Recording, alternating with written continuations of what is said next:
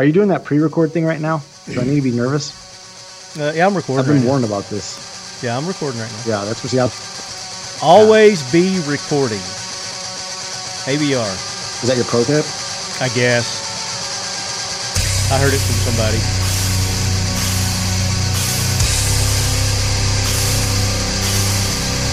All right, man. You ready? It's going to be fun. I think so. Cool.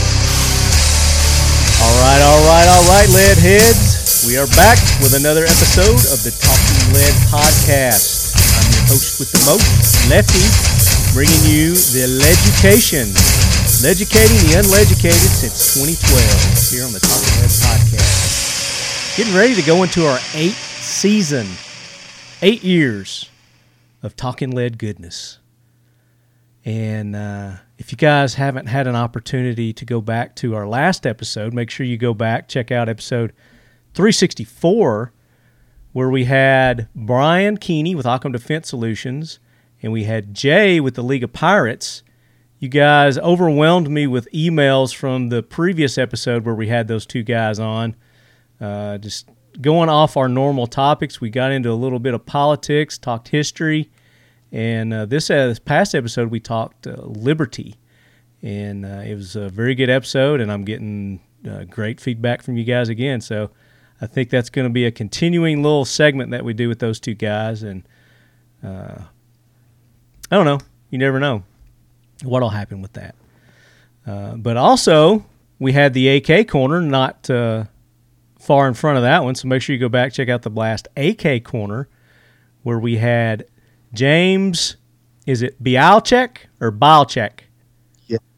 You know, it's whatever you want to pronounce it as. I pronounce it's like a crazy Polish last name. I think it's pronounced Bialczak. I pronounce it Bialczak. And in high school, it was pronounced very differently. you can call it. So there you have it from the man himself. I'll call you Bialczak. Yeah. Bialczak. That There works. you go. It's Bialczak, which, I mean, that's pretty awesome in and of itself. You got CZ and AK. Yeah, exactly. As part of your How do you last beat that? name. I mean, you can't. That's pretty damn awesome. So And James is a good American name also. I mean, and James, good, you got, solid. like, yeah. yeah, I 5 think- presidents were named James.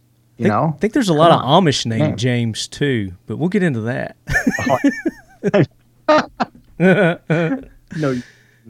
But James joined us on the last AK Corner, the episode 12, season 2 season finale. Hopefully it's not going to be the series finale because we're planning on doing a season 3 of the AK Corner. James is with Faktory 47, and he was generous enough to present 3 of you lead heads with prize packages, and only 2 of you have claimed that so far. So the third one, and if you don't know who you are, you're going to have to go back and listen to the episode to find out who you are. I'm not going to tell you who you are. If we don't hear from you soon, we're just going to confiscate that prize package and do with it what we will. We may redistribute it. We may divide it up amongst ourselves. I mean, who knows what we're going to do with that, James? I have no idea. We're crazy I'll have to draw around it out here. of a hat. You never know what we're going to do. Keith likes everything about the great outdoors. He's a lot like us. Whether we're bow hunting in the backcountry or plinking in the backyard, we want to enjoy each experience to the fullest. Kel-Tec's 22 caliber P17 is Heath's go-to pistol for a good time on the range, on the trail, and anywhere in between. Weighing in at only 14 ounces with a full magazine, its compact size makes it easy to conceal or tuck away in a small pack, pocket, or space. It comes out of the box ready with a fiber optic front sight, a threaded barrel, a Picatinny rail, and a price point for any budget. With 3 16-round magazines, it's ready for hours of pure unadulterated enjoyment. It's easy, it's affordable, it's accurate, and it's a damn sweet marvel of plinking innovation. The Kel-Tec P17. It's more bang for less buck. But we've got a big announcement from Faktory 47 and the Talking Lead podcast. We're going to make that announcement here in just a little bit. But first, James, you know what I hear? I hear that talking. Hear? I hear that talking lead jackwagon train. So, Gunny, bring that train in. Hoorah, Semper Fi, do or die, hold 'em high at 8th and I. It is time for the talking lead jackwagon of the week, so brace yourself, baby. So the train has stationed, and we've got a few jackwagons. We got some heroes that we want to acknowledge. And true to form, I'm going to default to our guest this week, James, with Factory 47. And you want to start off with a jackwagon or a hero? Oh man! So do you want like kind of comical or serious for the first drop here? Let's do serious for the first drop. Okay, serious. So my hero this fine episode is, I'm sure you saw this, but on September 11th, President Trump awarded the Medal of Honor to a Delta Force Army Ranger who was a part of a rescue mission to rescue over 70 hostages. And you can read up on the full citation. But anytime I find a Medal of Honor citation, it's extremely motivating and humbling. And I try to keep up on all the latest ones, and I think it's an amazing thing. So this gentleman's name is also Thomas Paine, which I don't think you can get. We talked about an American name a minute ago. Yeah. You can't get any more American than Thomas Paine. The spelling on Paine is different, but it doesn't matter. And when you read the citation, it doesn't matter. It doesn't. When you read the citation, it's absolutely amazing what this guy did, and a true American hero. So I don't think anybody could argue with hero there. Tom Paine. What's that? Thomas Paine is also an actor from The Walking Dead. He was Jesus on The Walking Dead. But he wasn't a Delta Force Medal of Honor. And here's what's neat, too. This guy is the first living Delta Force member to receive the Medal of Honor, and only the third Delta Force recipient after Master Sergeant Gary Gordon and Sergeant First Class Randy Shughart from Mogadishu. So very, very cool stuff.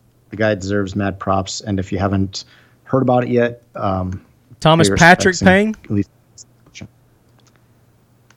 What's that? Thomas Patrick Paine? Yes. Yeah. So, United States Army Delta Force Sergeant Major and instructor. He was born and raised in South Carolina. And after graduating high school there, he joined the Army in 2002. He was a rifleman and sniper before becoming a special operations team member. He has been deployed 17 times, including to Iraq and Afghanistan, where he sustained a serious grenade injury in 2010 that nearly ended his career. In 2015, he participated in a hostage rescue mission, which is what you're talking about, in an area of northern Iraq controlled by Islamic State, for which he was awarded the United States Medal of Honor for heroism on September 11th, 2020. How fitting. September 11th. So, yeah, think about this for a second. Most people, young people today, or even young adults, can't leave their home for like a night without losing their damn mind. This guy deployed 17 times. Yeah. 17 times. These are like deployments are not 1 week, 1 month. This guy deployed 17 times. That takes brass balls in and of itself. And then you add on what his deployments are. He's not handing out basketballs at a gym. Not that, I'm taking anything away from support personnel, but this guy is a door kicker. I mean, he's a grunt. He's the sniper, boots on man. the ground. He's a sniper. He's the guy. Served as a sniper. Yeah. He is mission, and so he's the mission for 17 deployments, and and keeps going back for more.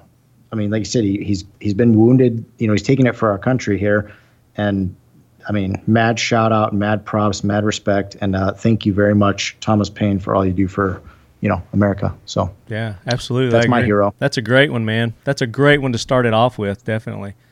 But I mean, there's a whole thing on him. I can see. I guess his career's still going on. He's still enlisted, so he's still got a lot more to do. No doubt. Probably start seeing some books and stuff about him. Maybe a movie. Who knows? Yeah, who knows? That hostage rescue mission sounds like something for a good movie. it's a heck of a read for sure. From what I was able to dig into a week ago, or whatever, when that was released. So, anyways, so keeping on that same vein, we'll go to Leadhead Ed, who sends in this Leadhead Brigade hero, and this is a Facebook link. He likes sending me Facebook links for some reason. Ed, this is from Concealed Nation. And the story headline reads, "As an armed citizen, I can only hope to have the survival instincts and mindset of these officers." And this was published 9/14 of this month. And it says, "A few days ago, an unknown man walked into a Los Angeles County Sheriff's deputy's vehicle, or walked up to a vehicle and opened fire. Both officers who were sitting inside were shot, one in the head and the other in the face." And it says, "This woman showed her will to survive," and one of them was a female, obviously. "She had a winning mindset. She was shot twice in the face, multiple times in her arms, and she stood tall and refused to give up. She placed a tourniquet on her partner. She coordinated emergency response and got herself and her partner off the X, all while providing cover to her partner, who was also shot multiple times in the head and arms. And all the while, protesters were blocking the hospital entrance and cheering for the death of these officers." That's horrible. That's just unacceptable right there. "Where are you standing, America? Take time to draw the line," the article goes on to say. So I'd heard about this, but I hadn't read a lot of details about this shooting. Have you heard about this shooting that happened? I have not. That's the first I've heard of it. I mean, that's one of many that have happened during these protests. I mean, these people are just going up and just trying to execute police officers. It's completely ridiculous. But this female officer, her training kicked in, and she was able to get herself and her partner to a hospital. I don't know if her partner survived or not. So Leadhead Ed, you're gonna have to send me more info on this. Give me a follow-up. I'd like to know more about this story. But yeah, she's definitely a hero, and of course those protesters, they call them. I don't call them protesters. I call them terrorists. Yeah, absolutely. That's exactly what they are. The protest is demonstrating your opposition to something, causing chaos and harm and hurting people. It puts you in the terrorist category. Yeah. And there are legitimate protesters out there. Don't get me wrong. You know, I don't think that everybody out there is a terrorist. I think there are people that have legitimate right. I mean, I know they have the rights to be out there protesting and doing it properly. But at the same time, these terrorists, these Black Lives Matters, these Antifa terrorists are hijacking the protest and turning it into the riots and things that we're seeing, all the violence. So that's all I'm going to say about that on this episode. But go back to last episode where we had Brian and Jay on, and we talk about liberty, and we talk a little bit more about that stuff too, about these Black Lives Matter. People call themselves anarchists, but they are the complete opposites of what anarchists are. All right, so next one, this is going to be a jack wagon. And this comes from Chris Brannon. And Chris would like to nominate Netflix as our jack wagons. And I've heard several people that have canceled their Netflix subscriptions because of this show or whatever they've got on. I haven't seen it yet. It's called Cuties. And Chris says, a.k.a. the sexual exploitation of children, child abuse, child porn. They deserve a first-class ride from Gunny strapped underneath the train. So he feels strongly about this nomination. And he goes on to say, I canceled my subscription and noted the reason why, and I refused to give them another dime of my money till they pull that sadistic child abuse and the FBI gets through investigating them. I'm very aware that many other places, people, and businesses exploit people, children, women, and so forth, but this is a hill worth dying on. I heard others do the same. We must speak and vote with our wallets. I mean, for big corporations like that, that's the only way for them to make them hear you, you know. You got to pull your subscriptions. You can't give them any more money. But I've heard about this, but I've not actually seen this on Netflix. Maybe they've already pulled it. I don't know. But I was watching Netflix last night. And I saw it as a kind of like the featured program when it first was put up there for a good solid week or two. And, you could tell from the screenshot that this was obviously unacceptable for anybody with half a brain. And then it's definitely not the featured thing on mine anymore. So I don't know if it is buried deeper, but I have not heard that they took it down. And I just want to also make note real fast that I like the way he worded his whole thing to you there. That was beautifully written. So I agree with his nomination, Jack Wagon, and that was well worded. Netflix, CUTIE. I'm going to see if it's still on. And I'm educating myself on it because I honestly have not. I've heard people talk about it. I think actually Jay talked about it last episode too, and he said that he canceled his Netflix subscription because of this too, because we were talking about another show that was on Netflix. So it says 11-year-old Amy starts to rebel against her conservative family's traditions when she becomes fascinated with a free-spirited dance crew. And that's all the thing they give me here on the Google that I Googled it and went to Netflix. That sounds like a very filtered description of what because it is.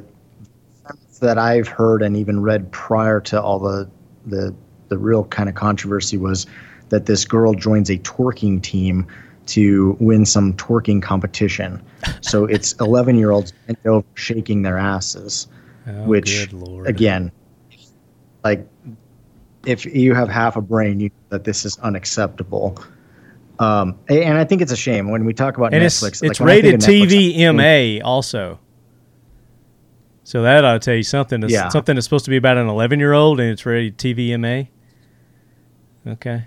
Yeah, exactly. I've never seen an advertisement for this on. It's not showed up on any of my feeds, or if it has, I just scroll through it immediately, I guess. I mean, haven't given it a second thought. But I was watching Alone. Have you watched Alone? No. Oh, dude. What's that about? So it's a competition. It's like 10 people that get sent out the Great White North, far north Canada as you can go. And they're dropped off in different places, and it's, they got to survive. And whoever lasts the longest is the winner, basically. But they're only given like 10 items to survive on, and they have to build their own houses or whatever, shelters. Yeah. They have to build their own shelters. They have to get their own food. They have to do everything. And it's just them, and there's nobody else, and they don't have contact with anybody else or anything like that.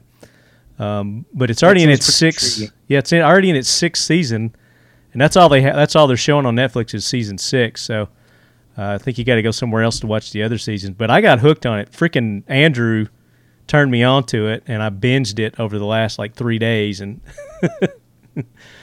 but it's really good. It makes you want to go out and get out of the house and do something. How long would you last? Oh my gosh. In the conditions that these people were in, I mean, it started off not too bad. The conditions weren't too bad. But I think the winner, well, I don't want to give it away. I don't want to spoil it. But I wouldn't last a fourth of what the winner lasted. I wouldn't think. So if they came to you now and they're like, man, I'm a fan of Talking Lead. I want you to be one of the people on I wouldn't qualify. I wouldn't qualify. You actually have to have mad skills to even qualify to be on this show. So, no, I wouldn't qualify. There's no way I would. But I mean, I think I could probably last, a month. Nice. That's solid. That's respectable. Yeah. I don't know if I'd go a month in the Antarctic.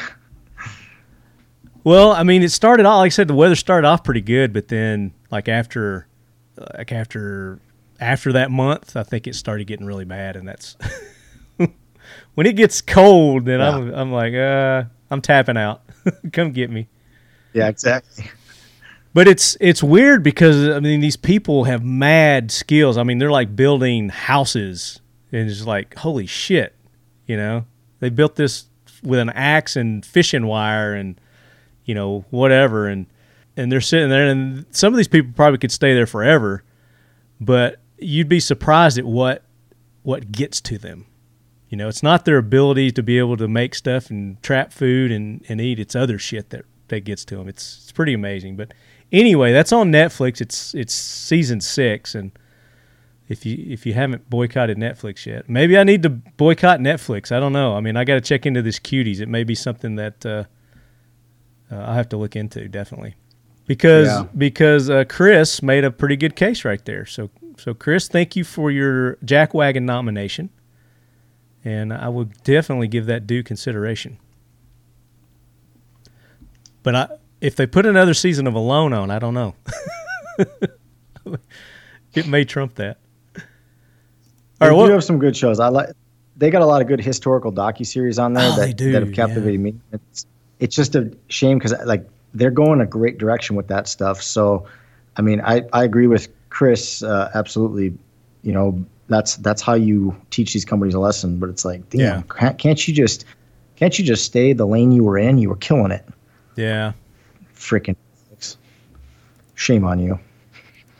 But we got to let them know our dislike, you know, otherwise they'll continue to do shit like that. All right, so we got another one, and I want you to do this next one. And it's a couple of brothers.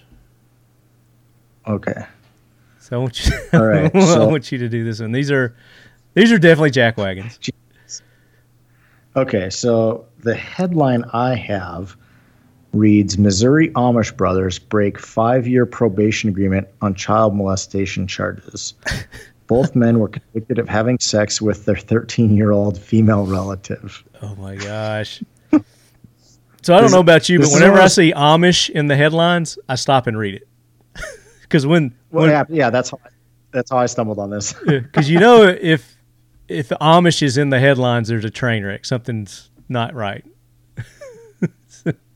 There's a buggy wreck for sure.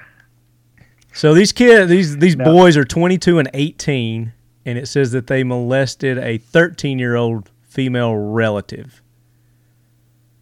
It doesn't say what the relation is, though. But they were already on probation too. That intrigues me. They had already done something wrong.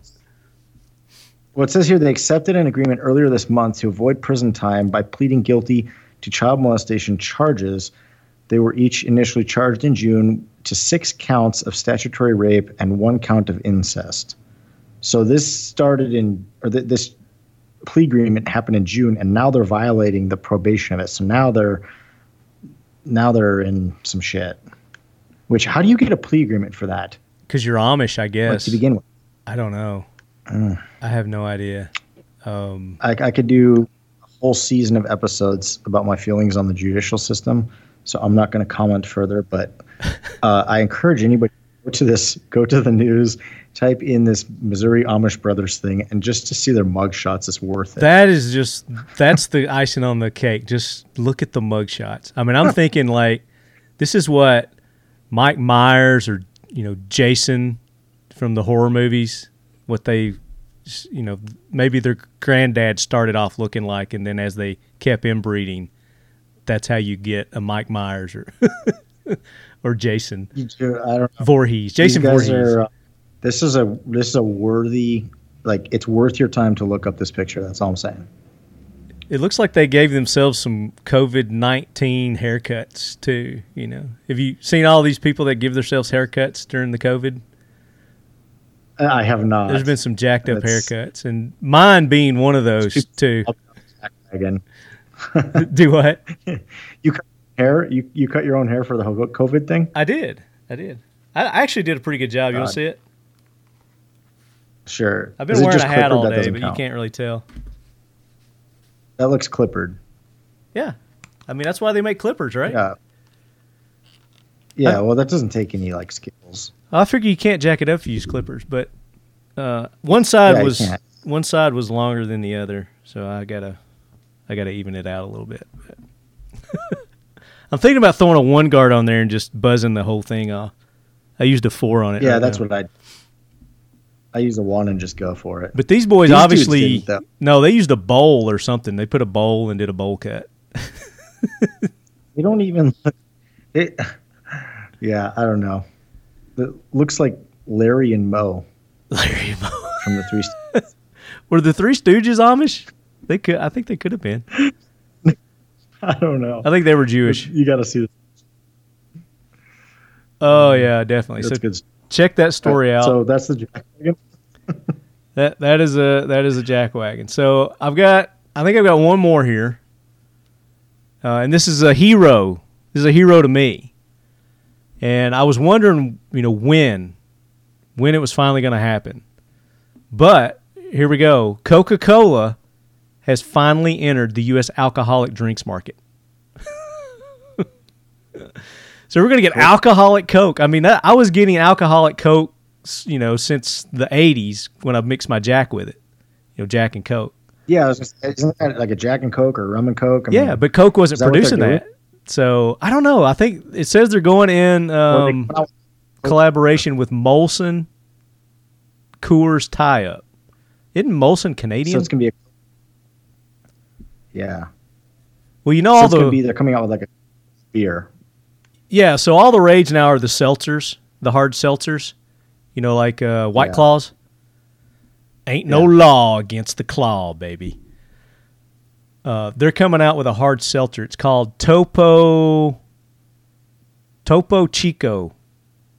Will roll out the first half of 2021. It's a new hard seltzer. I'm not going to lie to you. The name doesn't stick like White Claw. No, it doesn't. It doesn't roll. Topo Chico. No. Those coffee drinks that like Starbucks used to make, those old Frappuccino things that people would buy to just quick pick me up, it was like cold drink, whatever, at the gas station. They should have like a little thing like that where it's a rum and Coke in a little bottle or a Jack and Coke in a little bottle. They have those. Buy it. They have those at the liquor store. Yeah. Oh, well, okay. Congratulations then. When you go to checkout, they've always got those little things, the impulse buy shit. Yeah. At our liquor stores here anyway, they've got shit like that. When you go to check out, because I bought a couple of them. I was like, oh, that's cool. So is it right next to the condoms?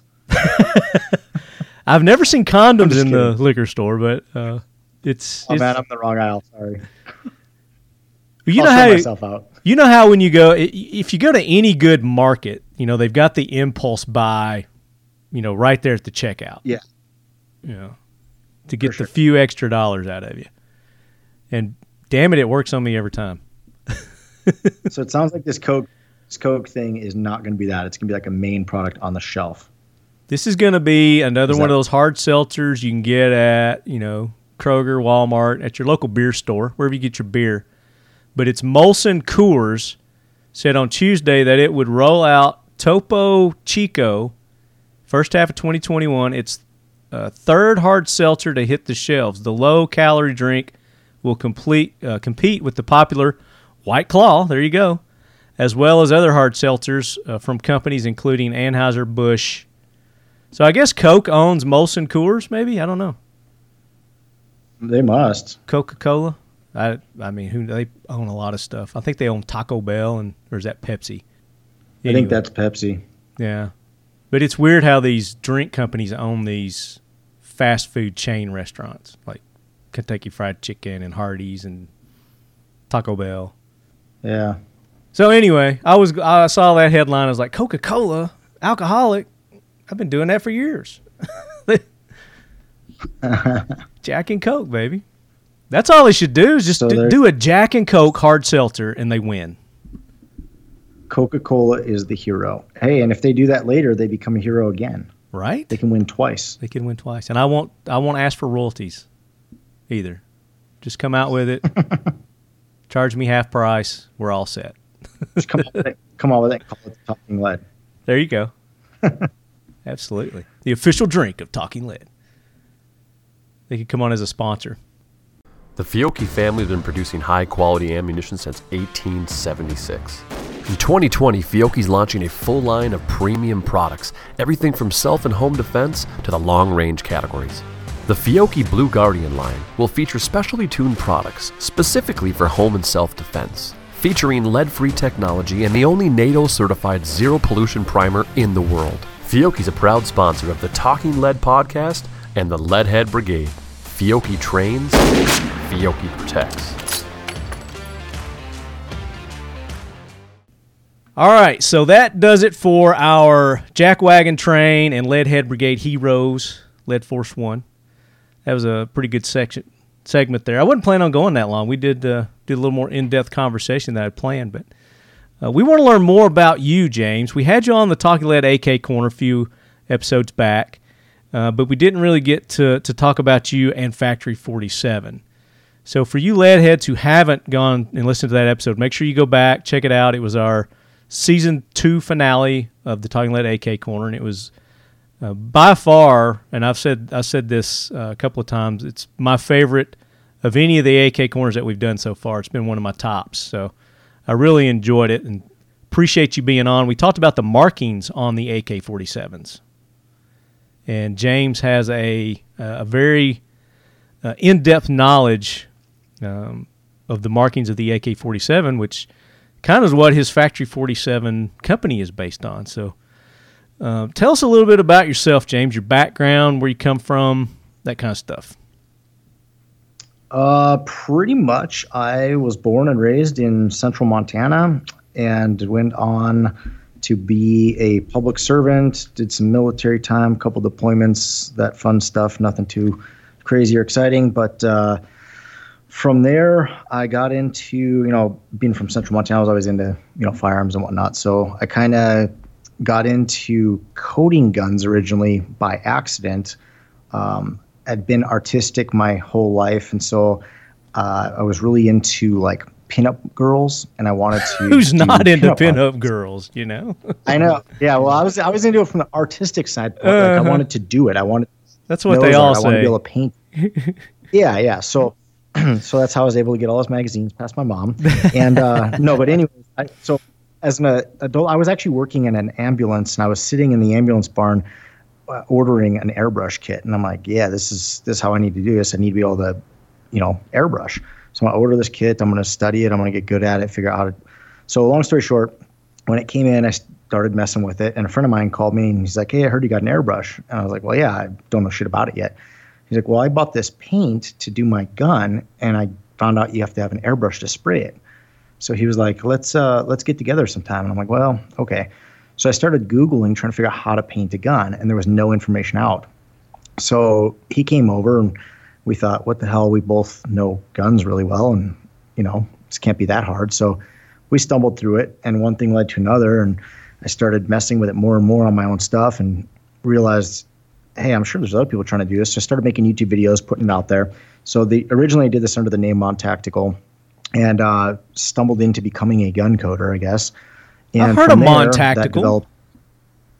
Yeah, well, that was me. So okay. So I parlayed that into people kept hitting me from the videos like, hey, can I buy your stencils from you, and asking different tips and stuff. So the video thing went really well for a long time, but I kind of inadvertently became a gun coder and a YouTuber at the same time. Yeah. So I realized that I should make a stencil store. So I started Freedom Stencils and built that up. So all of the stencil packs are available there now, and eventually kind of phased out Mon Tactical because I had interests in other areas, and it was kind of not really where I wanted to be. So I do a lot of gun stuff still, but Freedom Stencils is kind of the full-time job, and then Factory 47. So the AK stuff kind of was always a passion, and I recently, I guess it's been almost a year actually now that Factory 47 was kind of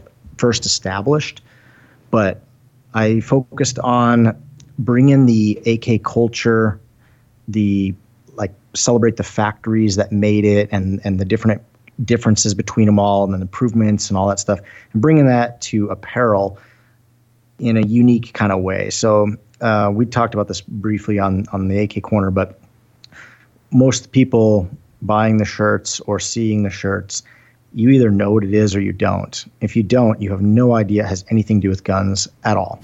And if you do, you know exactly what it means. Yeah. So it's kind of a bat signal that's being put out there. It's like a beacon. And so when you see the apparel and you're a guy that has one or knows what it is, you're like, that's cool. It's a badge of honor. And, if you don't know, then you don't need to be in the club. But if you do know, then you're in the club.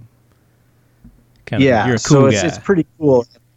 And it's gotten good feedback from that. So that's kind of what Factory 47 is about, is celebrating the soul that surrounds the Kalashnikov platform and pattern of weapons. And so those are kind of my two main businesses that I'm focused on these days. And then still doing YouTube stuff as a fun hobby, really. And then, just trying to enjoy life and do what our founding fathers would want me to do. There you go. Enjoy life. So I didn't realize that you were with Mon Tactical. Yeah, that was me. Okay, cool. That's where the name came from, was Montana. So back then, too, like I said, YouTube was kind of the Wild West. And when you went to make your YouTube name, you just kind of like, what's my channel about? And I was trying to make videos to send to my friends because we were all trying to learn this stuff. Yeah. And so it wasn't about making a channel to get subscribers. So I was like, well, I'm in Montana and this is some tactical cool guy shit. So whatever, Mon Tactical. So I made it. Well, then next thing you know, there's like 20,000 subscribers. And I'm sitting there going, man, this is kind of I don't know if this name is good anymore. I don't know. I kind of ran with it. It was fun. And it was a great experience because I really networked well in the gun industry. I'd moved it to Vegas for a while. So SHOT Show came to our shop, right in front of our shop every year. So we had a lot of fun. I met a lot of great people, and it set me up to really focus on where I wanted to go with things. So I have an awesome shop actually downstairs here, and fully set up to do coatings and builds and all sorts of stuff. And where are you now? Montana? I'm back in central Montana, back home. Gotcha. So yeah, so it's nice. You get to pick and kind of choose what I want to build and when I want to build it, and focus on the craftsmanship that I care about, and that's that. Oh, and I want to talk more about Factory 47, but I want to rewind a little bit. When you first started off, I mean, you just kind of breezed through your military history. Talk a little bit more about your military background. What did you do in the military? I breezed through it because I'm not like, I wouldn't say I'm not proud of it, but to me it's not an identifier of who I am. So I didn't do anything special at all. I was the fact that you were in the military is special enough. So, I mean, thank you for your service. I tried to. So when I was 18, when I was 17, I wanted, actually younger than that, I wanted to go in the military as a firefighter. That was my goal as a kid, and the plan was to go in the military as a firefighter, do 4 to 6 years, and save up money while I was in, and get a lot of training, serve, kind of do 2 things. And then when I get out, go and be a civilian firefighter. And kind of one of the reasons I picked that route is because I actually wanted to be a Marine infantry. And my mom was like, as a little kid, she was like, oh, hell no, you're not doing that. So by the time I got into high school, I didn't want to break my mom's heart, So the other option that I really liked was, go the military firefighter route. And then I can use that on the civilian world, go be a firefighter. And, that was something that was of high interest to me. So yeah. What happened was my senior year, going into my senior year of high school, and I was not a good student. I didn't play the game. I didn't like the indoctrination that was going on. So I was very rebellious. So I wasn't a good student, but I wanted to get the hell out of high school and go in the military. So I did an early grad program and decided I would hunker down hard my senior year and be out by Christmas so I could go to boot camp in January and life would be good. So when I went to go active duty, I had everything set up right before my senior year of high school. Cool, guaranteed firefighter, life is good. And that was with the active duty Air Force. And 9/11 happened. And I got a call and they were like, hey, about that firefighter thing, not going to happen. But we still want to take you. We'll just tell you kind of sort of what job we need you once you get there. And I was like, yeah, I'm not that dumb. So yeah. Right. So that didn't happen. About January, February sometime, I found out about the National Guard, and I thought, well, I'll give them, I'll talk to them. Maybe they can get me to fire school. Now, the fire school for the military is a joint-based school, so all the branches are there. So really, if you want to go to that school, it doesn't matter which branch you're in, other than the fact that it definitely depends on where you're going to end up after school. But I got to be honest with you. I've never heard of anybody going in the military for firefighter training. So this is interesting to me. Okay, well, yeah, buckle up. Yeah, I'm buckling. So I went and talked to the guard recruiter, and I was like, all I care about is being a firefighter, man. Like, what can you do for me? He's like, yeah, I can get you down there in a couple months. I'm like, okay, well, what the heck's the deal with that? That's the catch, yeah. So, yeah, and the guard base is actually located in my hometown, so it was like, you're going to go to fire school, and when you come back, you're here. You don't get assigned to a base. This is your base. So, and then you report 1 week a month, 2 weeks a year. And I'm like, okay, well, what am I going to do the rest of the time? And he's like, dude, you'll have all the certs. You can go get on a fire department. I'm like, well, this is too good to be true. And I was kind of a little leery because I want to be a military guy first. The firefighter was the byproduct and something I would focus on in the civilian world. But at the same time, I'm having a hard time getting in because of 9/11, and I'm not 18 yet at the time. Yeah. So I get it all kind of set up with the guard recruiter, and everything's checked out. Sounded great. So I swear in. I can't remember. I think it was shortly after my 18th birthday, and head off to boot camp, tech school, all that. Life was good. Come back. Right when I got back, the forest fires in Montana were out of control, and they activated the guard. So I was able to go a quick, couple weeks and do that and get some experience right away. And then, that was pretty much it. I did 14 years in the guard, and I switched to the reserves for a little bit and then got out.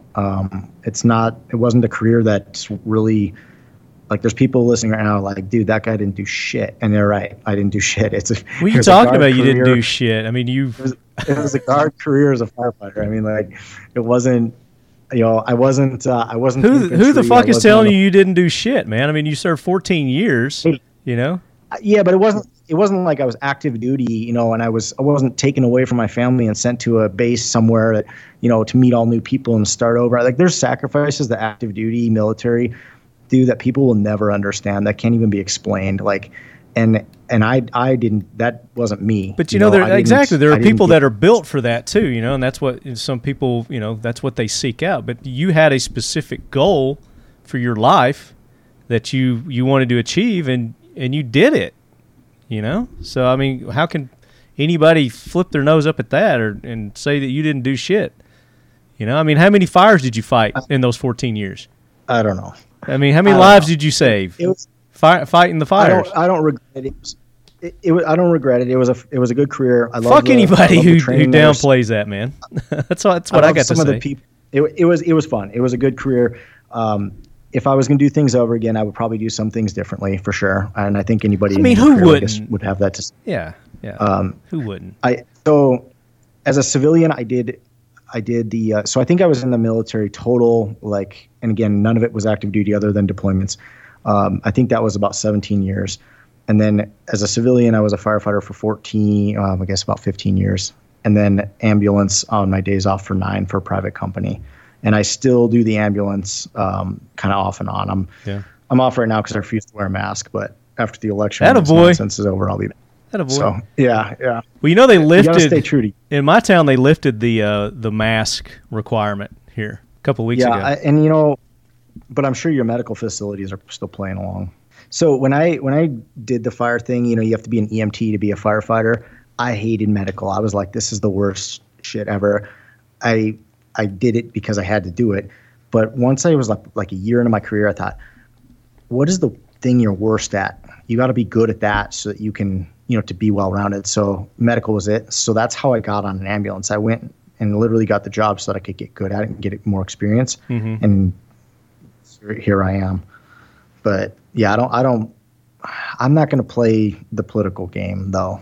So you're not doing the fire anymore. You're just doing the EMT stuff.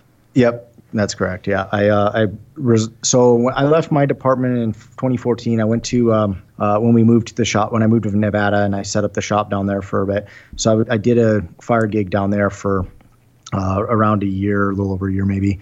And then when I left that, I never went back. I never did no more fire after that. When I came back home here and moved everything up here, I started back on the ambulance as a side fun job. So I mostly just do that like one day a week when I'm working. Just to keep your skills honed? Yeah, and it's fun. You give back to your community. truthfully, the thing that drew me to the ambulance after I like I said, I did it for all the wrong reasons. Once I got on there, I realized that's the Wild West, man. That's like those people. If you're ever looking for a brotherhood or a tight knit family, like an ambulance is it. Yeah. That is like there's no politics. It's just a bunch of people out there getting their shit kicked in all day long, and they're not politicking each other for promotions. There's no real structure or order. It's just go out there and serve your community and be hard. And some of these people, they'll go on they'll run on a baby right now that'll die in their arms, and they're expected to wrap that baby up, hand it off, get their rig back in service, and go on the next call right away. And it might be another baby call, and they don't have time for tears, and they're expected to just keep on going. And our community package that shit down deep and compartmentalize it. Yeah, just going. Yeah, and it's crazy. These people are strong. They're caring. It's amazing, and so that's why I went back. It's fun. People are great. And then the community, you get to serve your community. You do a lot of bullshit, but every once in a while you have that one call where you make a difference in somebody's life and you know it. You go home and you're on a high for a while. And so, if I can go work one day a week and chase that high, maybe for, that limited of a schedule, maybe it only happens every 3 years. I don't know, but it's worth going back for. So. Yeah, and I know pay shit. It's just a fun job. A lot of our listeners can resonate with you because we've got several EMTs, we've got several firefighters that listen to the show. So I guarantee you, they're like, dude, you're just downplaying all this stuff. So, I just talked about. I gotta say, I really respect what you've done. The career path that you chose, how you went about doing it. I think you did it right, dude. That's my opinion. All right. Well, thanks. I will say this: you when you go into career paths like that, whether it's military or emergency services or anything like that, there's a lot of skills that you pick up that you don't realize you're picking up that translate to other things later. So when I left all that and focused on some of these e-commerce entrepreneurial endeavors that I'm doing, there's a ton of things that I use every day that are skills and multitasking abilities that I picked up doing those kinds of careers. So yeah. I think organizational skills definitely. Yeah, no doubt about it. Yeah. So I was going to ask you, what's your favorite movie about fires? There's a lot of movie about fires. Yeah, there's a lot of movies out about fires. I don't know that I really have one. I guess so. There's only two movies about fires that even come to mind right now. That's Ladder 49 and Backdraft. Those are like the two biggies. There was one. What's that guy's name? He was the actor in the Close Encounters of the Third Kind. What's his name? Oh man, Richard Dreyfuss. Richard Dreyfuss. What movie are you thinking? So there was this one that he was in. I can't remember the name of it right now, but it was about wildfires. He had died actually, and he came back as a ghost. It was kind of a comedy romance. It had that chick that's got the speech impediment, Holly. What's her name? Oh, but anyway, I've definitely not seen it. I'll find it here in just a second. But so you said Backdraft, and what was the other one? And Ladder 49. Those are the only two movies 49. I can even think of right now. But I think Backdraft's hilarious to go back and watch right now because I don't even know when that came out. What, probably the late 80s? Yeah, at least. It was huge when it came out. There's just so much wrong, It's funny, but I was going to say when you, like the military guys, the high speed guys watch these, these movies, these gun movies, and they're always critiquing and stuff like that. Is that what you do when you see movies like that? When it deals with fires and stuff? I think mostly CPR scenes because there's so many movies, they always try to dramatize something and then they'll put some, the hero in the movie dies and then comes back, so it's always this dramatic CPR scene. And then I don't know where they get their medical consultants in Hollywood, but CPR in Hollywood is the worst shit I've ever seen in my life. It is absolutely, they've ruined every movie it's ever been in has been ruined by it. So I do critique that, but fire, not so much. You remember that show Rescue Me? There was a TV show Rescue Me. It was with I heard it, but I never watched it. Dennis Leary, yeah. It was a dope show. I just watched a movie with Dennis Leary in it the other day, Thomas Crown Affair. That dude's hilarious. Dennis Leary, yeah. He's got the big gap between his teeth. He's so funny. That show is worth watching. So I think if I had to like nerd out on something that was fire related, it would have to be probably that, I guess. It was good. The movie that I'm was trying to think of is Always. It's called Always. It had Holly Hunter, John Goodman, and Richard Dreyfuss. The spirit of a recently deceased expert pilot mentors a new pilot while watching him fall in love with the girlfriend that he left behind. But they would put out forest fires. They flew planes that dropped the water and stuff. Oh, yeah. That dude, 1989, how am I supposed to know that? What? How old are you?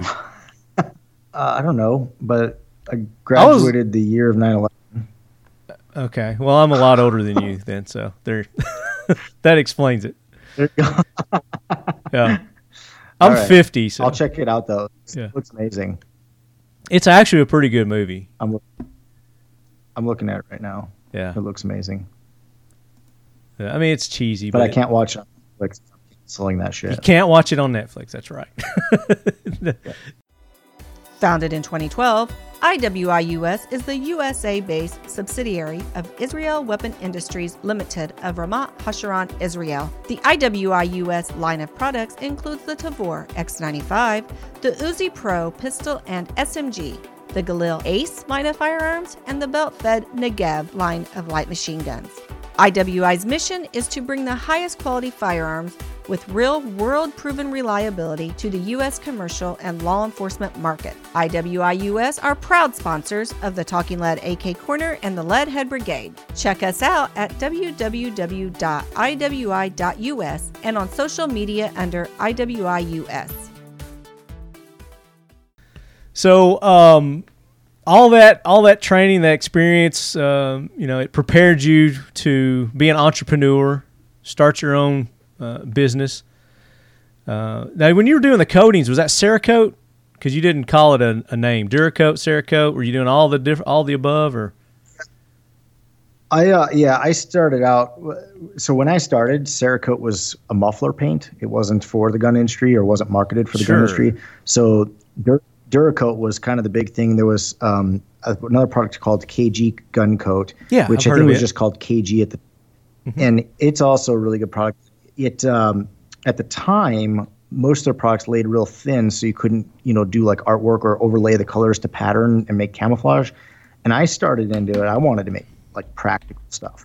So I wasn't trying to do like Louis Vuitton guns or anything. I was like, I need to make multicam or something very, something that blends really well in as many trainings as I can get. And that's what I was trying to achieve at the time. So Duracoat was like the premier product for that. And, several years into it, people started, Cerakote. They're like, oh, Duracoat sucks. I'm like, well, who says that? Like, I've been using it for several years and it's amazing. Having done it for as long as I did it, I came to the conclusion that like, KG, Duracoat, Cerakote, Moly resin, they're all amazing if you know what the hell you're doing. So for anybody actually like listening that's curious, the person applying the coating is far more important than what the hell coating they're using. That's like painting your house at like, DuPont versus whatever. Like, who cares? Watercolors versus the person. Yeah. If they don't know what they're doing, it's going to not work out well for you. And so, and it's an artist's preference on that. Yeah. Is there like chemical makeup differences? Sure. Duracoat's a resin, Moly resin, obviously a resin.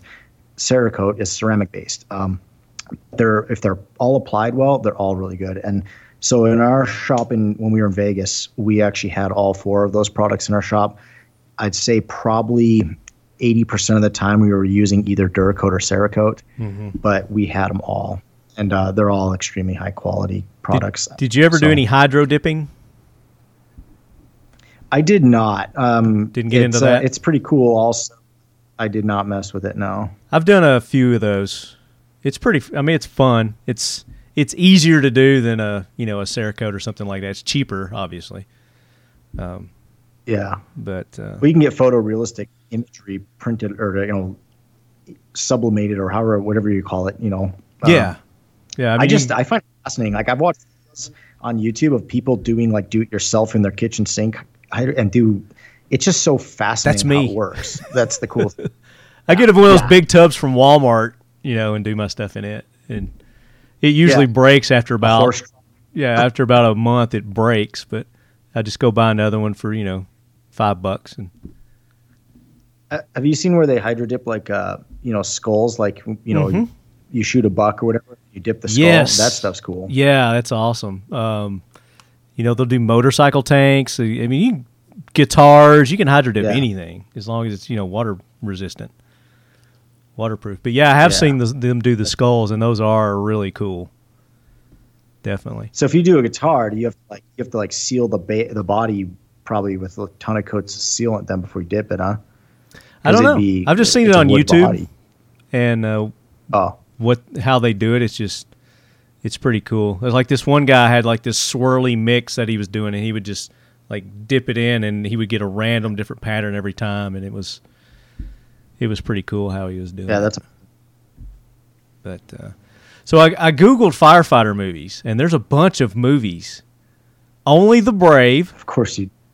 2017. It's got Josh Brolin, Miles Teller, Jeff Bridges, Jennifer Connelly in it. You ever heard of that one? I've not heard of any of these. I haven't heard, but those are some big names. The Towering Inferno, which isn't really about firefighters. It's about a building that's on fire, but it's got firefighters in it. Backdraft is number 4. This is like the top 10 firefighter movies on IMDb. Always, the movie I was talking about, is on here. Ladder 49, Joaquin Phoenix, John Travolta, Robert Patrick. Robert Patrick was the guy who played the Terminator. And he was also in the X-Files. Yeah, Ladder 49 was a good movie. It was a good one. I haven't ever seen it. The John Wayne movie, Hellfighters, 1968. That should be a good one. The story of macho oil well firefighters and their wives. No, I've not heard of that either. John Wayne? Yeah, you got to watch that one. It's John Wayne. I can tell you, I would not want to fight an oil well fire. Oh, no doubt. That you can be assured. Yeah, you get that shit on you ain't getting it off. Fireproof, which was Kirk Cameron, who, what was that TV show he was in? It was a big 80s TV shows. Kirk Cameron. Anyway. We're going to have to change the show to Talking Fire instead of Talking Fire. Fire with Fire, Bruce Willis, Josh Duhamel. Out of Inferno, 2013. That's like a Japanese movie. Anyway, there's a few. That's probably the best one. The Japanese one, or Chinese, whatever. It's an anime firefighting one. Anyway, just a little fun fact. Little fun fact there. So let's talk about where you're at today with Factory 47, and everything led you to Factory 47. So, we were talking earlier about when people wear your Factory 47 attire, it's they see it, they recognize it. Obviously, with the name, people who listen to our last episode of AK Corner, they know that it's AK-47 related swag apparel that you're doing there. Talk about a little bit how you got into that. So basically, I was, I've always liked the AK platform. I think it's cool. I think most people that have any interest in firearms is like, that's a cool looking gun. It's obviously, whether you know a lot about it or not, that it has probably a unique history and story because it's in a lot of different countries. It has a rich history there, and as a history. Yeah, it's probably one of the most talked about firearms. Definitely the most produced firearm in the world. Yeah, and I'm a history guy. I like history. I like story. I like to research things, and so it kind of captivates me a bit there. But most of my earlier days in this industry, I was an AR first kind of guy, as fighting rifle and things like that. So it wasn't until I kind of came late to the AK party, unfortunately. But I've had them for several years before that. Just didn't get totally hooked into the allure of it until I really started researching some of the like proof marks, reading some of the different, development phases for, each country. And then I started realizing, damn, like this is amazing. Matter of fact, like I was witness to, and I won't go as far to say that I actively participated, but I watched Iraqi books burn in Iraq. And here I am today just dreaming about touching one someday. It's just a different time. And so I think when you look at like the story and the history that is the AK, and then you couple that with the fact that in the last few years, it just ended in America, virtually ended anyways. I think that it changed everything. I mean, it captivates you, and that's where it draws you in. So warning to anybody listening, if you're not an AK guy yet and you could get captivated by that. And probably the biggest thing was like overnight, no more Russian stuff coming into the country for, AK stuff. And then all of a sudden, a lot of these comm block countries aren't making, they're making NATO guns now or whatever. It's over. It just ended. You've got Romanian guns coming in, you got Hungarian stuff coming in, and you got Polish parts. That's what you got. The rest is over. And so if you don't have it, you better be trying to get it. And when that happened, just in the blink of an eye, I realized, wow, I'm not going to be able to get this stuff no more. And as an American, if you tell me I can't have something or can't do something naturally, I want it now. Yeah. I have one obligation. What would Benjamin Franklin do? I got to go fucking get one.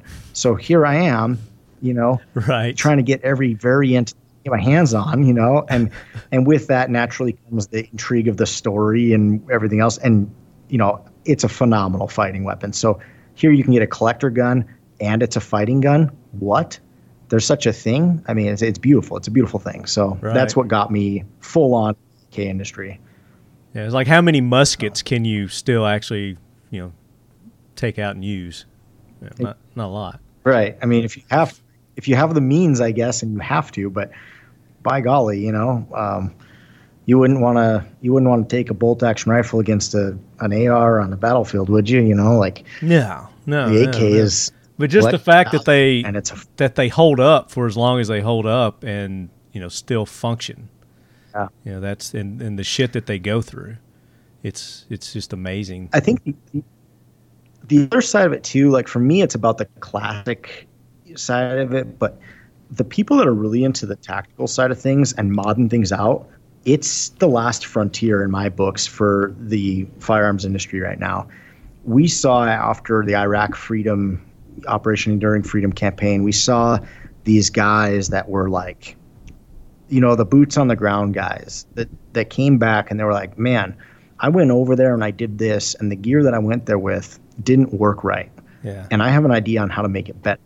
And maybe the military brass wasn't going to listen to them, but they're not in the military no more. So they came back and they started these companies and they started making new things. And you saw the AR go from the AR with a carry handle and a ribbed handguard to like literally anything today. I mean, there's a billion options. Every caliber, every size, length. Yeah, it's every innovation you think of has been tried and done in the last 10 years. It's amazing. And look, I'll sit here, I'll tell you, and I'll catch hate for this, but 90% of it's complete garbage, but it's been tried and it's been done, and there's a ton of innovations happen. That's amazing innovation. So it's there. Like, what else can you do to it? I mean, if you find something, that's crazy. I don't even know if you can. It's all been done. Oh, there's still some things that could be done, I'm sure. I mean, there's some pretty innovative people out there. Like you said, the AK, it's the last frontier. No. Yeah. It's the last frontier. You look at it, it's a fighting weapon that has been fairly unmolested. Every country put their own twist on it, sure, but the AK that we have in the United States, if you go to a store and find one, or you buy the ones that are either being made in America or coming in as imports, you're going to get a wood handguard, a wood stock, and a bayonet grip or plastic grip or wood grip of some sort. You're going to get a very standard configuration AK that you've come to know over the years. And not until very recently, and we talked about this in the last episode, with a couple companies making some things. But it's an unexplored frontier where there's a lot of room for innovation. And you can, if you're interested in that tactical stuff, there's a place to go and take a quality platform and explode it. And a lot of that didn't start until almost like Iraq freedom ended, and all of a sudden these guys are getting out of the military and they've got ideas. It's the same thing here. And all of a sudden there's really no AKs coming in the country like they used to. And it drove that. People are now like, wow, that's not coming in. Maybe we should make some of that, because people still want it.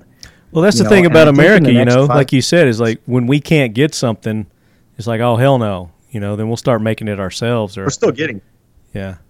Yeah. We're still getting it. We might have to. Not like we used to, though. And that's what's driving. I think that's what's driving more American companies to start making AK parts.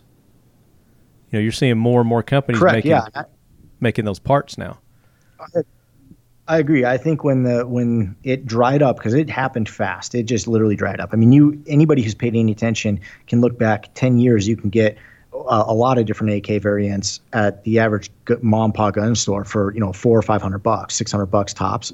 I mean, I've got a few that I bought for under $500 not very long ago. The good old days. You find a foreign gun that wasn't built here on hodgepodge parts kits, or even on quality parts kits. If you find a builder right now, he buys a parts kit and builds it, you're looking at over $1,000, mm-hmm. Easily. And that's if that's on a good day. So, and mags, I mean, all the stuff, what's a waffle mag now? Like $45 if you're lucky.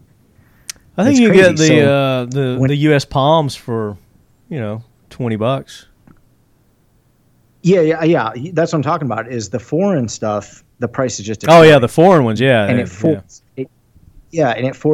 like in natural American spirit, right? We start making. We're like, okay, to hell with you then. And so yes, that gave way to stuff like the U.S. Palms. Those just recently came out too, if I'm not mistaken. Correct? You're holding up a bakelite right now. Yeah, I'm holding up. I was Beautiful. lucky to get 4 of those recently from Brian. So thank you, Brian. Yeah. And they're not those are cheap. Yeah, no, these aren't cheap at all. No, these are expensive, and again, like you were saying, really just the fact that you can't get these, the collectability of them, was really the only reason I got them, because I don't want to use these. Yeah. I mean, even though I could use them and they'll be fine, I like to just look at them and put them on display, and then I'll use my mag pulls, or I'll use my US Palm mags, when I'm going to do drills. See, I think those are both very good examples. I think those are both good examples. I predict in the next 5 to 7 years there being a huge influx of new companies or companies that already exist making tons of new products for the AK platform, and probably that will be able to get all the parts to completely build them from the ground up, made in the United States within the next 5 to 7 years. Absolutely. You mentioned Magpul's. Magpul's another one I forgot about. So just look in the last 5 years, we got Magpul and US Palm making AK mags, American-made AK mags. That's just the mags. Yeah. That's happened within the last since Obama and the Ukraine Crimea thing. Remember when Russia into the Crimea? Then right around that time, Obama was like, okay, no more Russian stuff coming to the country. Use that embargo thing. And that's when like Izzy and all that stuff, that's when that all ended, was a part of that whole deal. So it wasn't like necessarily an anti-gun thing, but let's face it, it was a happy product for them. Yeah. So that's when that stuff ended. And since then we've had numerous innovations to the AK, all because of Americans saying, okay, let's do something with this. That was that's my point. I mean, that's my point. It's like once that stuff's going away and we can't get it, more and more of it is going to be starting to be made here in America. And the prime companies, that we're looking at, Rifle Dynamics, Brian at Occam Defense Solution, he's very, I think, ahead of the curve in the, in the westernization of the AK-47 now, with his guard. Agreed, yeah. Yeah, his hand guard, his sight towers, the rear sight towers that he does, and then now to his full blown AKs that he's built now, the 1775.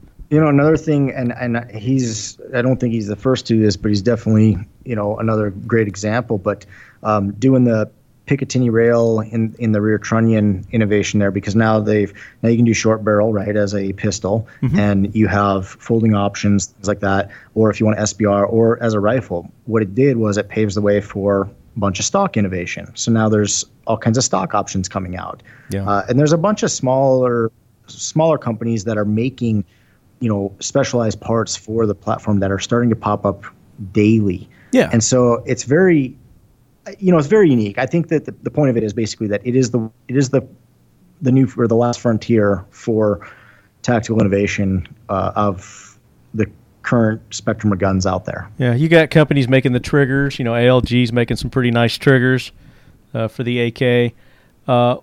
What do you think, what's your opinion on the barrel, the way that you assemble one now is that you got to press that barrel in, and that seems to be like the biggest, I guess, de facto decision in a lot of people where they want to go in to build one or not. It's like, well, shit, that's going to get pricey for me to be able to do that, and the skills. Do you think they'll ever innovate it to where it'll be kind of like an AR where you can just you'll pop them in and go? I'm not sure. Or does that change the whole platform? That's we talked about Brian. Brian's got an engineering background. He's got a brilliant mind for stuff like that. For me to see whether the platform could become built together like that in the future is really tough. I'm not going to say it can't happen. Companies have tinkered with the idea of making, like milled receivers that you could buy and then start popping things together. And to my understanding, some of them haven't worked out real well and have had to be refined.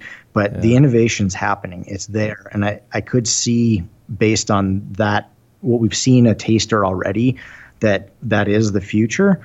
And, some of this stuff just takes time to figure out and develop. And it takes, getting it out there, finding the flaws, and then refining it. We're our own worst enemy sometimes, though. When something comes out and it's issue, we just tear the person apart or the company apart until they're out of existence, and we never give the constructive feedback enough to get the data so that it can be refined to what it needs to be. Yeah. So sometimes counterproductive, but I do think that there's an opportunity in the future to do that. On the other note, though, it is fun. It is kind of a badge of honor when you press together an AK the right way with the right tooling, and it's done, and you're like, this was built correct in my hands. Yeah. Not a lot of people are doing it or can do that. Well, here it's kind of a unique flow. Yeah, on the opposite side of that, though, instead of changing the the way that an AK is put together, I think the major part are the tools. So what we're going to get is the opposite, I think, is we're going to get people that are going to make the tools, and the tools are going to be cheaper and easier to use to be able to build your own AK. So the gunsmithing tools that I think that's the market that people need to focus on, and thus you're going to get more people wanting to build them. It could be. I think like to get into it right now, kind of on the basic level of the tools, you're looking at around $1,000. Mm-hmm. If you know who to talk to and where to go, and you get some more of the specialized stuff that makes just life easier when you're like, if you plan to build them more, frequently, there's definitely some unique tools out there that private people are building. And, you're looking probably about $2,000 to get a little of everything and be fully set up. And that's just an estimate right off the top of my head right now. Don't hold me to it, but, and that's one of the things for people that are planning and they know they're going to just, it's all about having the right tools. I don't care if it's an AR or a Glock, something simple you're working on, but it's all about having the right tools. And in the AK game, like, you can't even come close to building a quality gun without the right tools. But that's just my thoughts on it. I've seen a lot of really butchered jobs in my own community lately that have been, matter of fact, it's a reoccurring thing that's coming up on the Factory 47 Instagram. I posted one recently, and it was a picture of some, I think the guy calls rivets. And the question was, is this like shit-tarded American gunsmithing or a Khyber Pass build? You decide. And there's some good interaction, but I've since I've since picked up about 4 more amazingly butchered pieces that I got some content from, and I'm sure some of the fans of the page are going to start to submit stuff here soon. But that's the sad part. You see people, not knowing what they're doing or not willing to get the right tools to do it. And you're right. If the tools come down in price and are very accessible, I think people would probably try to attempt it more. But it's not small time. I mean, it's big boy gunsmithing. Like you've really got to know what you're doing. Well, yeah, when you get into the rivets and and all that stuff. But there are tools out there, and there's a website, akbuilder.com, and they've got the tools there, and they're fairly reasonable. If I remember correctly, they basically whole start kit. You can buy one pack from them, and you've got, if I remember correctly, just about everything you need. Well, they've got, so I'm just looking at it right here. They've got an AK Builder barrel press kit, $95, and it's got for the new gray or orange 20-ton Harbor Freight shop press, the 1 inch is for their orange 12-ton. So they're telling you which one, what press it'll work with, and right, yeah, and you can get by with the small Harbor Freight press. That's what pretty much everyone's using. Not very expensive. Yeah, and I just recently discovered Harbor Freight. I'll admit that, and I love Harbor Freight now. I just bought a new gunsmithing table that I got from there. It's not specifically a gunsmithing table, but that's what I'm using it for. Is it the wood one? Yes, the wood one. Did you get that too? Yeah. It was on sale for like $119. Normally those are like $400. Harbor Freight's either a hit or a miss. There's like no in between. Yeah. And the hits far outweigh the misses, and it's so worth it. But yeah, AK Builder's a great site. Their rivet tools, their drilling jigs, all that stuff's really good. Any AK Builder. Yeah, they got 922R compliance parts there. So good place to start if you're just getting into it. The AK Builder. Oh, absolutely.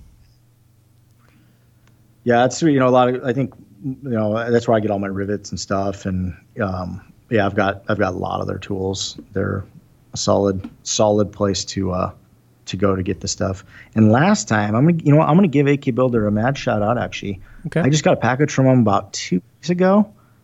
2 weeks ago, I don't know if anybody from AK Builder listens to this, but I got a package from you guys 2 weeks ago, and there was a free sticker in there.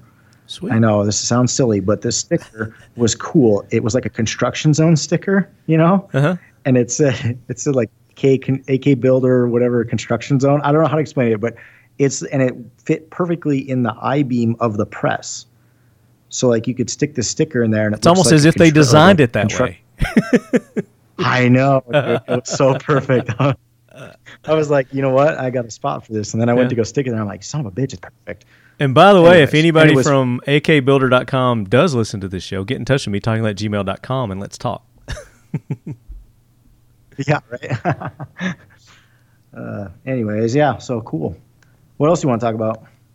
That was deep. No, so I want to. So we started off talking about your website, and we went down a rabbit hole, and we didn't really talk about, we were talking about how you got into it, how you started it. So, so what made you decide to come up with the apparel? I mean, I know your art background makes a lot of sense as to why you did that. So you appreciate the AK, its history, but there's a lot of. I mean, you really look at it, and it's a beautiful work of art, and it's got a lot of beautiful works of art on the AK too, with the factory markings and everything. I was messing with some of the markings because actually I was doing engraving stuff. So I was engraving stuff for actually for companies, their serial numbers and whatever. I was doing some engraving stuff, so I thought. I want to build up a library of the proof marks and some of these little identifiers and stuff in case you need to mark a part to match a kit that's missing something or whatever. So I thought just in my spare time I was going to mess with some proof marks. And as I started digging into them, like I realized, and this is going to sound stupid, but some of it I didn't know. I'm going to use Romania as an example. This isn't the one. They have 3 different proof marks. they have like the triangle with the arrow. They have a triangle with an arrow where the bottom rockers, and then they have just an empty triangle. And so as I thought, I'll make the triangle proof mark that I know, and I'm done. And then as I went to go do it, I found another one. I go, well, what's this? And it was like, that's Romania. I thought Romania was just this proof mark. So I started digging into it and unwrapping layers. And all of a sudden I'm like, son of a bitch, I don't know what I don't know. It turns out I don't know a lot about this. So I really started digging into it. And some of it was just super fascinating. It's like, oh, this corresponds to this factory, or this corresponds to these eras. Yeah. And then they switch to this, or and then I'm like, crap. So next thing you know, I'm pulling out AKs that I got. I'm looking at them, and I'm like, wow. And this has this, and there's some of these are inspection stamps, and I'm like, this is some crazy shit. And so then one thing led to another. I thought, first of all, I've got all these vectors now created, and these are real easy to make really cool apparel with at this point. Second, I'm looking around. I'm like, there's nothing really out there. And how cool would it be to put on, Factory 66 shirt and go walking through the local gun show? Yeah. Like somebody's going to be like, dude, that's a cool shirt. I have a rifle with that on it.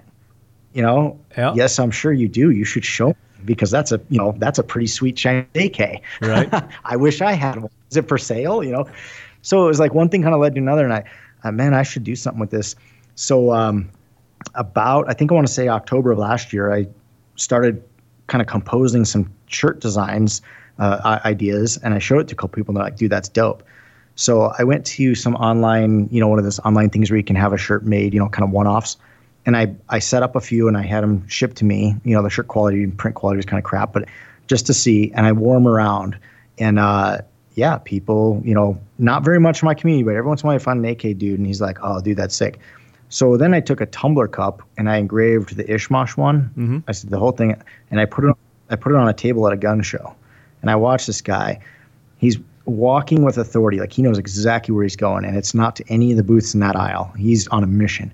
And as he's going by, out of the corner of his eye, he catches that tumbler cup and stops mid-stride, turns, looks at it, picks it up, and he's like, how much is this? I'm like, $5. And he's like, done, cash. He paid cash, and he just keeps on walking. And I was like, this dude this is a cup. Did it have Coke in it already? Coke and ice? No. And I'm like, nobody's there for cups. Nobody's there for cups. Matter of fact, when you see that kind of shit at gun shows, usually, you roll your eyes, And this dude stopped mid-stride on a mission to grab this Ishmael cup. He's like, he saw that logo and was like, whoa, I got to have that. And I thought, okay, that's all the measuring stick I needed at that point. I'm like, I've got the data. People would like this. It might be a small niche, but there's other people out there. And you know what? I'm going to try it. Like, see what happens. Maybe only 10 of us in the country have it, but it's probably the same 10 that have that AK. So I was like, at least I'm. Well, I was comparing it to the last day. I think it was, we talked about this. I was comparing it to like NASCAR, numbers, when people wear their favorite NASCAR guy. And if you're in NASCAR, then you're in the know. If you're not in NASCAR, then you just, it's a football jersey. You don't know the difference, kind of thing. But when people see those logos, they're either like, oh yeah, but either way, they're going to be, oh yeah, or they hate it, or, they like it. But it's like, I'm Team Madi, I'm Team Zastava. When I first made the site, I was like, okay, here's my array of clothing designs to launch, and here's the site. And I showed it to some friends while it was still private. And I thought, some friends that were AK guys. I was like, hey, check this out. Give me some feedback, And in my thoughts at the time, I thought, I'm really worried about a couple things here. One is, I know people are really passionate about Chinese AKs, and I know they're really passionate about like Russian AKs, specifically like Ishmael, because that's where it started, right? And I'm like, okay, if I put this out with all these designs, is it worth it? Is this going to be, is anybody going to buy this, or are they always just going to buy this one design? Or should I narrow it down to just these couple, put it out and see how it goes? And I'm like, but if I do that, are people going to come back and then be like, oh, well, how come you don't have this company or factory? Or, so it was kind of a really tough decision. So I threw it out to a bunch of friends, and they're all like, every one of them came back, dude, that's sick. I want this one, I want that one. And none of them had the same answer. They all wanted something different. And I thought, damn, I'm just going to roll with this. So that's kind of what happened, and it took a while to get there, but about, a few weeks back, month now maybe, we got everything kind of reset up and did a relaunch. And it's exciting because it's higher quality, higher level of apparel, better print quality, better shirts.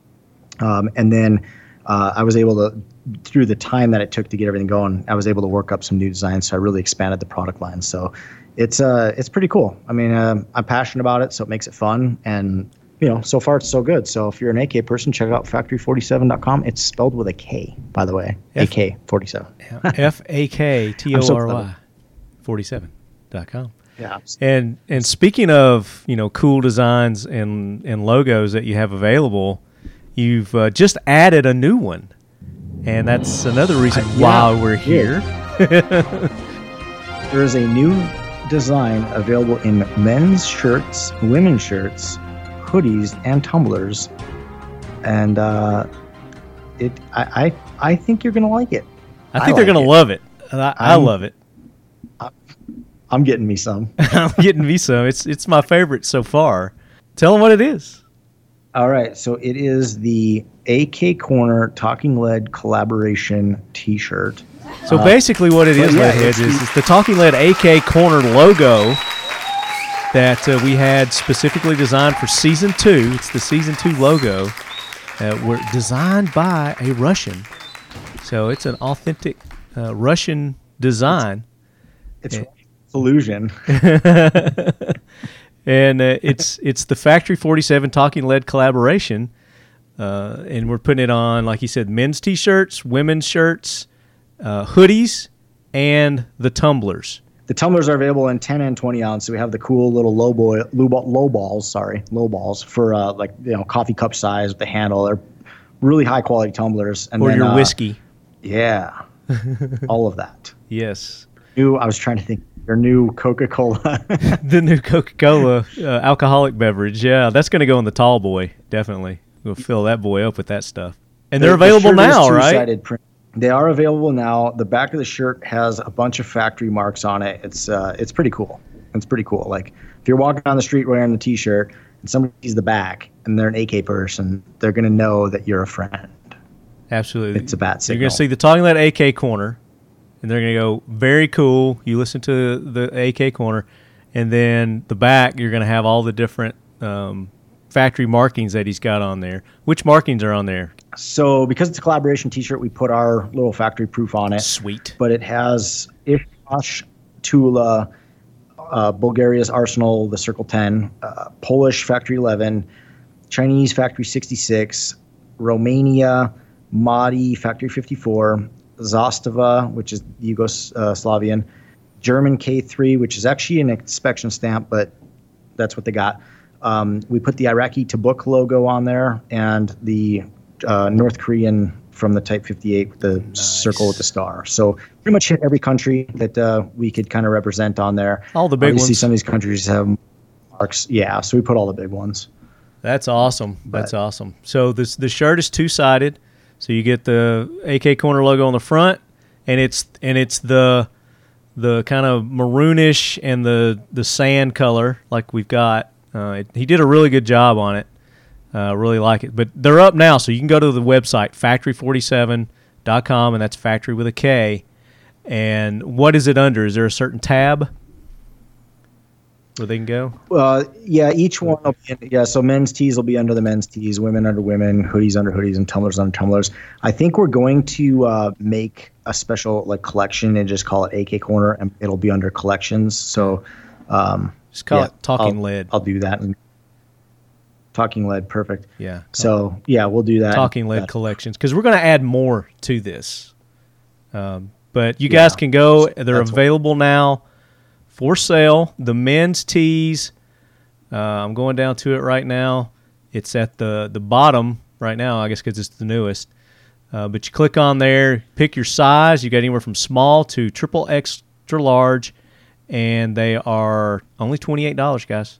Quick note on the shirts. These are next level 6210s. They're a really high quality T-shirt. And what I like about them personally is they they're longer than like a cheap shirt you would buy, like in a 3-pack at Target or something, right? Like they're a nice high quality shirt, and because they sit longer, they hide your everyday carry very well. And so if you're an everyday Perfect carry, EDC. concealed carry kind of person, I imagine a lot of you are, it's definitely a really nice feature to have. I never realized the value of clothes. Like, I'm not a clothes guy. I hate it. I hate shopping for clothes. I hate everything. So I dress very primitive, but it wasn't until about a year or two ago I realized that if you want to be a really good concealed carry, you have to dress for it. And so that was important to me when picking out what we were going to use to print on and how we were going to get our, the apparel that I wanted to be able to make apparel on and something like a product that could stand by. And so these are, we're not just making these and selling them. I'm wearing them. I'm actually wearing them. And they're high quality. I mean, these are like our signature Talking Lead shirts that you've seen in the past that we sell on 1776 United's website. Very high quality. So definitely well worth the money. And then what we don't have, this is our first female offering T-shirts, female cut T-shirts. So for you lady lead heads, you can go get your Talking Lead on at Factory 47 and get a nice athletic fit, pre-shrunk, high quality AK Corner shirt there. And it's got the same AK Corner logo with those factory markings on the back. And I love that you put yours on there too, because I was hoping you would do that. So very cool. And then the hoodies. I just do what I'm told, man. Yeah, and then the hoodies. Is it one-sided or is it two-sided also? We did do two-sided for the AK Corner. This is the only current two-sided design in hoodie. All of our other hoodies are one-sided. So awesome. This is a special edition. You get the same front back, but you get it on a hoodie. So that's cool because you don't really see a lot of printing on the back of a hoodie. So that's really cool. I like that. Our hoodies are Golden 185s. It's probably one of the most common hoodies out there. They're a really thick, warm hoodie. A lot of the types of people that we're targeting or that buy from us are outdoors a lot, doing a lot of outdoorsy stuff, and so it's not as much about the style of the hoodie as it is like the utilitarian value of the hoodie. So these are a nice, warm, comfortable hoodie, and you're probably pretty familiar with the Gildan hoodies, and if you had hoodies before, you've probably had one. Nice, of these, soft, comfortable. Definitely. And with Yeah. winter coming up, I mean, it's the perfect time. Go ahead, start stocking up, get your presents for the holidays coming up. And that 10% discount code, it's still active, right? Yes. Yep. There you go. So yeah, Talking Leadhead, they're both active. Yeah, I screwed that up. It was originally Talking Lead, all lowercase, but typically our discount codes are Leadhead. So that's just kind of like my default that I tell people to do because I forget all the codes. It's like, keep it simple, stupid for me. But James went and fixed it. So either one of those will work, Leadhead or Talking Lead, and you're going to get 10% off. Now, that's not going to last forever, so you want to go ahead and jump on that and take advantage of it quickly. Definitely. Load up. But yeah, man, I'm excited about this. This is awesome. You've done an excellent job on this. You've exceeded my expectations on it, and I know the lead heads are going to love these too. So, guys, go check them out. Faktory47.com. And then just go under men's tees, women's tees, hoodies, and tumblers for the Talking Lead stuff.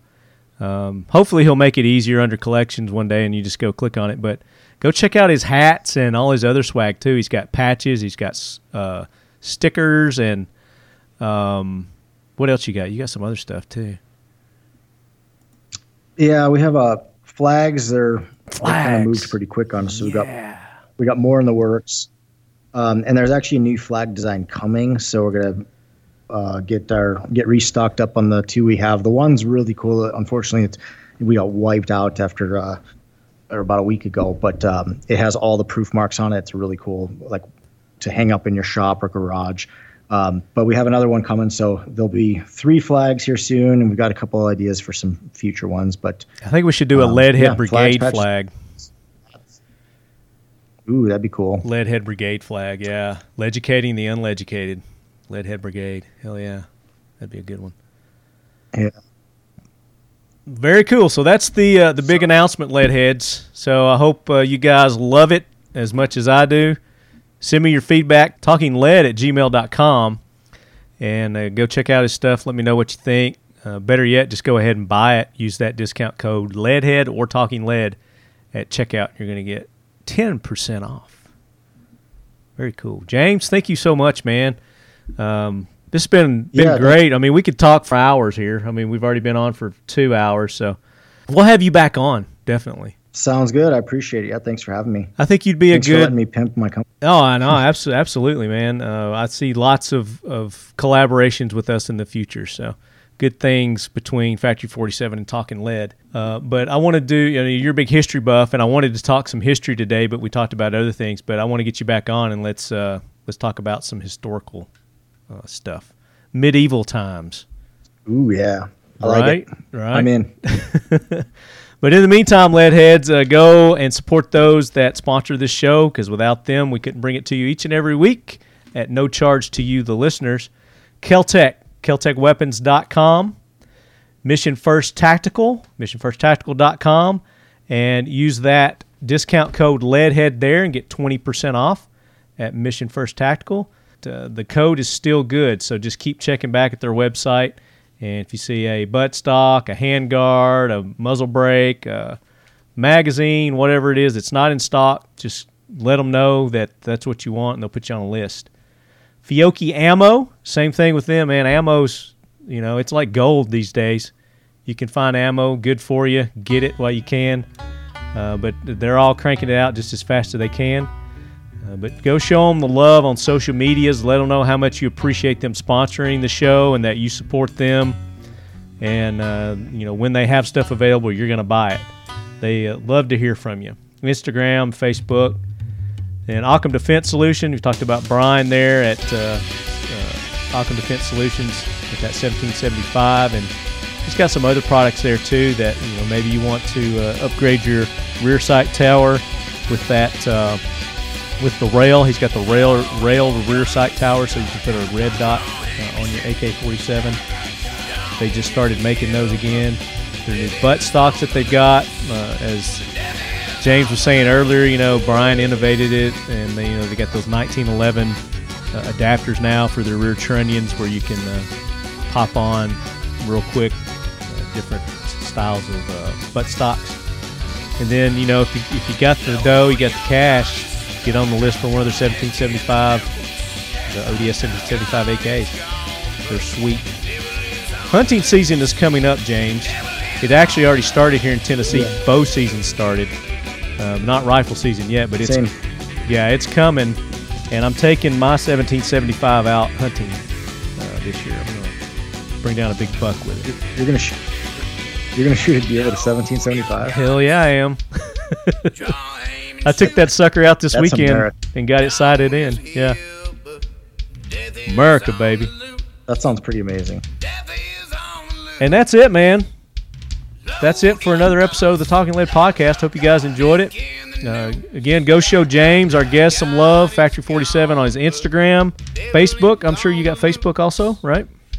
That's correct. Yep, sure do. Yeah. And then, if he ever gets that podcast going. So that's a wrap, Leadheads. Until the next episode, as always, keep your loved ones close. And your AKs closer. And your Factory 47 tumblers filled with your favorite Betty. Might even be that new Coca-Cola alcoholic Betty.